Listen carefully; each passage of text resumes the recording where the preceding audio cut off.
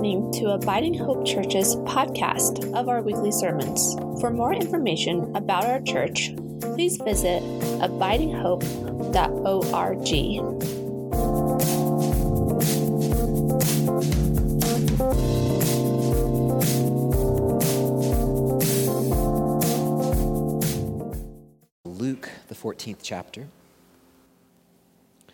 Now large crowds were traveling with Jesus, and he turned and said to them, "Whoever comes to me and does not hate father and mother, wife and children, brothers and sisters, yes, and even life itself, cannot be my disciple.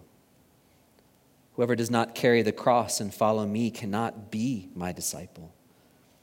For which of you, intending to build a tower, does not first sit down and estimate the cost to see whether he has enough to complete it? Otherwise, when he has laid a foundation and is not able to finish, all who see it will begin to ridicule him, saying, 'This fellow began to build and was not able to finish.' Or what king, going out to wage war against another king, will not sit down first and consider whether he is able with 10,000 to oppose the one who comes against him with 20,000? If he cannot, then, while the other is still far away, he sends a delegation and asks for the terms of peace. So, therefore, none of you can become my disciple if you do not give up all your possessions. Salt is good, but if salt has lost its taste, how can its saltiness be restored? It is fit neither for the soil nor for the manure pile. They throw it away. Let anyone with ears to hear listen." The Gospel of the Lord.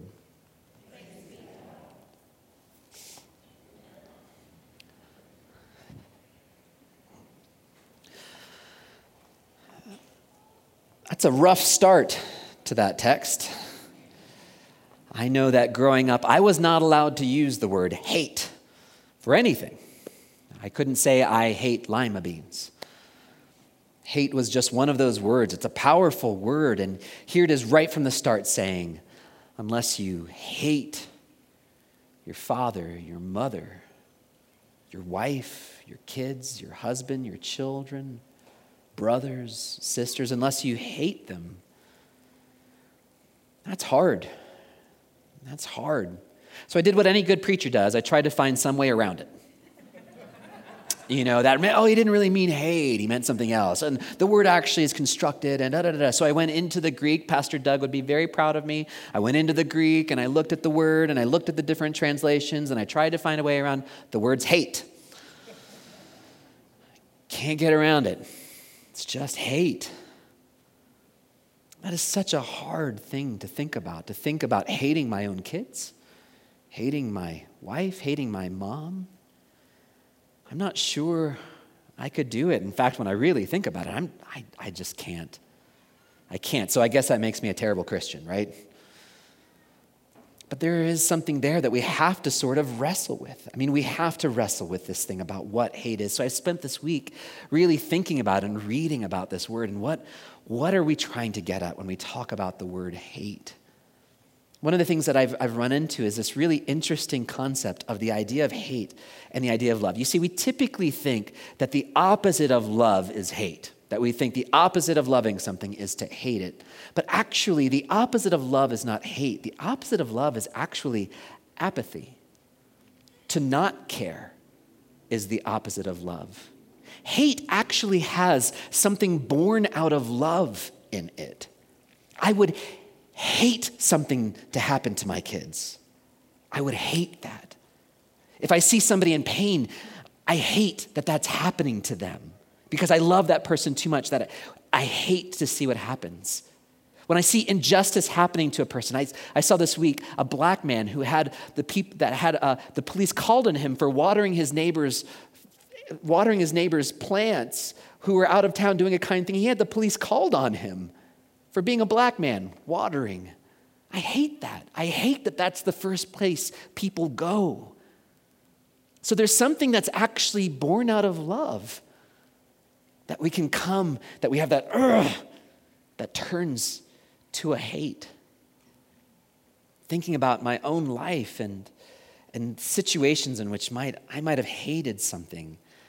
Fortunately, I've been blessed that I grew up in a fairly healthy family system, that I've never had to hate my mom. Hi, Mom. Yeah, you're welcome. My gift to you, I have never hated you. Or my dad, and I still have a fairly good relationship with my sisters and my brother, but I have seen things happen to people close to me. People that I love very much, and I'm seeing right now one of them going through a horrible divorce, where his spouse is using Jesus as a weapon against him. That she's saying that he's not being faithful because he's not willing to tolerate her disease and dysfunction anymore.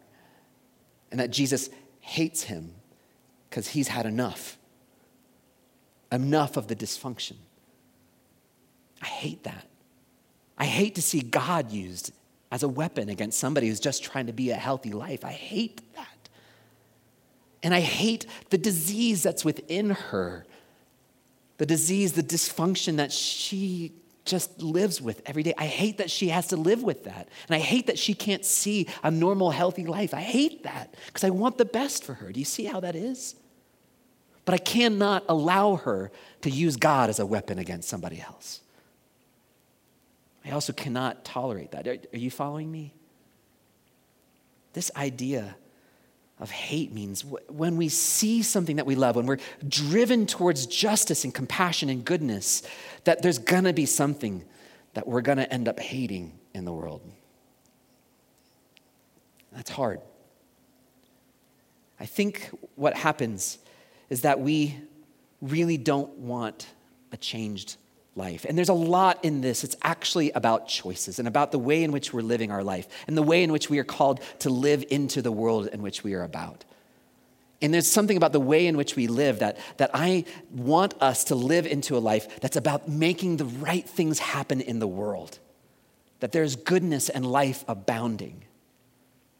You see, I'm not sure I could ever hate my kids, but I want the best for them, right? I want them to be the best version of themselves in the universe, right? Which means that I love my kids too much to let them stay the same. I love my kids too much to let them just be themselves in that sense of like making bad choices, right? I mean, think about it. Imagine if I had my own, thinking of my own children and thinking about my own kids and thinking about the way in which they're living their life. Imagine if I said to my kid, I love you so much. You're beautiful, you're holy, and I'm so glad you're my kid. I'm so glad you're mine. And so what I want you to do is I want you to pick your towel up off the floor and hang it on the hook so it doesn't get mildewy. And I want you to help doing the dishes. And I want you to help as a part of that. And I want you not to steal clothes out of your brother's closet. It's creating friction between you and your brother. So don't do those things. And then imagine my son saying, thanks, Dad. Thanks for loving me like that. Thanks for doing that. And then he went and he leaves the towel on the floor, ignores the dishes, and goes straight to his brother's closet and start taking the clothes out, right? Now, do I stop loving my kid when that happens? No, right? I love my kid regardless. But I am going to call him a dingbat, right? And I am going to say, no, there is a way in which you are called to live. There is a way in which you are called to be in the world. There is a way in which you are called to exist as a person in the universe. You see, this text about hating father and mother, it really isn't about hating. It's really about saying we are called to live in such a way that we are to live for the gift and gospel of Jesus Christ, that Jesus has shown us a way to be in the world, that we are called to be transformed people living into that way of being in the world. And sometimes that means we have to turn our back on things that are not good. See, Lutherans, we get really when it comes to choices.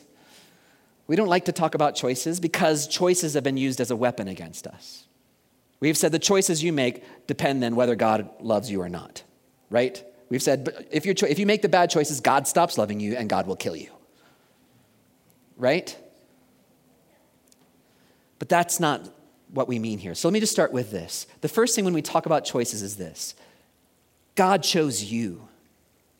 You are God's own, and that will never change. That will never change. You are God's kid, and you will always be God's kid. But God loves God's kids too much to let them stay the same. Loves them too much to let you just continue doing what you do and not be a transformed, changed person. God loves you too much to say, no, just do whatever you feel like and I'm going to love you anyways. That's not what God wants. God wants your hearts to be different. God wants our lives to be different. God wants our identities to be different. God wants us to live different. God wants us to be the best version of ourselves in the world, just like any good, healthy parent wants for their child. Are you with me? That's what God wants from us. There's a great book by this woman named Kenda Creasy-Dean. She's a professor at Princeton, where Lindsay, our intern, had gone to Princeton, so she knew and took classes with Kenda Creasy-Dean. I'm jealous. And Kenda Creasy-Dean wrote a book called Almost Christian, where she said, actually, the gospel that we've given people is something called moralistic therapeutic deism. Moralistic therapeutic deism. Which means that we've told people generally, we want you to be pretty nice. We want you to feel better about yourself. And there's a God helping you do that. It's basically the sense that what God wants from you is that I'm going to tell you to be nicer to people. And if you don't, that's okay. I love you anyway, and just do your own thing. Those are Muppet arms. Yay! This is not what God wants. In the same way that it's not what you want for your kids, it's not what God wants. God wants you to have your life be different, to be developing your identity and living in such a way that the right things come out of you. And those are choices. There are choices involved in this and how we live. In our text from Deuteronomy, it's the story of the people of God who've been walking through the desert all of these ways, and they're just trying to figure out who they are. They call that 40 years in the wilderness Israel's honeymoon, where they're trying to figure out, what does it mean to be in relationship with God? How do we do this thing together? And God says, look, there's a way that brings life and holiness and goodness into the world, and there's a way that brings destruction. And I want to show you what the right life looks like. Have you ever noticed that Jesus never said, come, worship me? What does Jesus say? Come, follow me. This is about following in the way of Jesus and looking to Jesus and saying, I want to live like that. And this is not about behaviors. That's moralistic therapeutic deism, where you're just trying to do the good things. No, God wants us to have a transformed heart and identity inside ourselves so that the right thing pours out of us, so that we're living out of an identity that is the core of our being. God wants us to be different, not just to be nice. God doesn't want behavior. God wants you. I don't want my kids just to be nice and that they're making nice choices. I want them to have kindness in their souls. Do you see the difference? I want them to have kindness in their souls. I want their identity to be kindness. I know that my own life has been transformed by the gospel of Jesus. That when I was in college, I did all the college stuff, and I made choices there that were not healthy choices that were not good for the people living in and around me.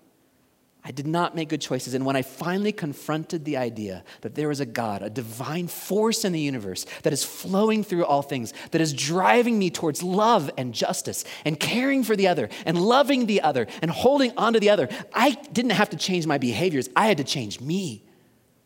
I had to be transformed. I had to become a new person. And it meant I had to hate some of the things that I'd been doing before. That I hated how I treated people before. I hated some of the decisions I made before. It meant that I couldn't have some of the same friends I had. It meant that I had to turn my back on my fraternity. And you're not the popular kid at the fraternity parties anymore when you're the one going, all right, y'all, we're doing too much now. Let's all settle down and let's all, you know what I mean? That's not the popular kid at the fraternity party anymore. But we had to have that transformed life. The reason I do what I do, the reason I'm in this work is because I understood that to say that Jesus is our God and Jesus is showing us a way in which we're called to follow, that means that old things are going to have to die. And that means I want to see lives change. I want to see you different. I'm not doing this so that you can come in, feel a little bit better about yourself, and then walk out the door and do everything like you've already done. I want to see your life become more whole and full because there's something moving inside you that's creating a new way of seeing the universe. I want to see the lights come on in your eyes as they did in my own when you finally confront this idea that there's a divine force drawing us into a whole life. I want to see transformation, not nice. Do you see the difference? And I'm just here to tell you, it's costly. It's costly. It costs relationships. It costs some pain. It costs giving up some things that you might love. It costs decisions that you had made before that mean you're going to have to make different decisions. But it's beautiful. And I'm just going to tell you from my own life, the amount of love and peace and patience I have of becoming a follower of Jesus where I wanted my life to be different rather than just my behaviors. I have a peace. It's not pain-free, but I have a peace, and I want that for you too. I really want that for you too. Our series here is First Things First. And so I just want to place first right now. God wants more than anything is you. And what God wants more than anything is to see you become the fullest person that you are. And so God is inviting you to make choices about the way you live that's going to transform your life. That's what God is moving in us today. Now, one more time, just so we're clear, if you make bad choices, God still loves you. Let me be clear. I'm not advocating that when you do something dumb, which you will, that a good parent loves you too much to let that choice be your identity and loves you too much to make that choice again. Do you see how that is? Just like a good parent.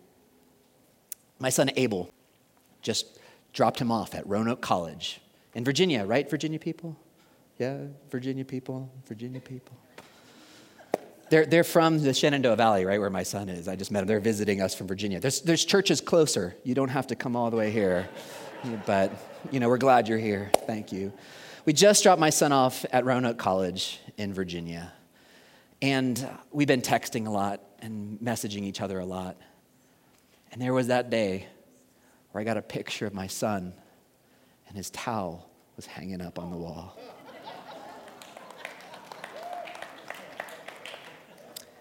And he said, I did all the dishes. And he texted my mom and said, hey, the clothes washers here are different. Can you show me how this one works so I can wash my clothes? But then here's what he said. He didn't say, Mom, you would be so proud of me. I did these things. He said, I'm so proud of myself. Do you think any good parent, seeing his transformation and growing into all the things that I've been telling him to do for a very long time, in the same way God, who's been setting before you a path that is the way of Jesus, a way of love and life, of caring and having a compassion for all people. Jesus has been setting that before you, saying, live like this. That's where life comes from. In the same pride that I had my son, can you imagine God saying, yes, you were so kind to that woman behind the counter. Thank you. You were so good to those people. Your compassion is something I want to admire. This is the path that we're choosing today. I pray that you know the transformational power of the gospel of Jesus in your life. I pray that you know what that feels like. I hope that you feel the joy and the pain. I hope you feel them both. May your lives be transformed. If you'll pray with me. God, thank you for loving us so much, like a holy parent, and for choosing us to be your kids, for letting us be your created children. Thank you, God, so much. But God, we know you love us too much to let us just keep going on with the way we're going on. Invite us again into the way of Jesus. Show us again how to follow in his ways. Help us set down the things we need to set down so that we can live transformed lives in the life that Jesus is showing us. God, send your Spirit to us. Fill us heart, mind, and soul, that we would have the courage to make the choices that look and live in that identity that you're giving us. God, we thank you that nothing's going to change that, but we also thank you for not letting us go. So in us today, God, transform our hearts, transform our minds, transform our lives so that we can become more and more like you every day. We pray these things in the name of love, whose name is Jesus. Amen.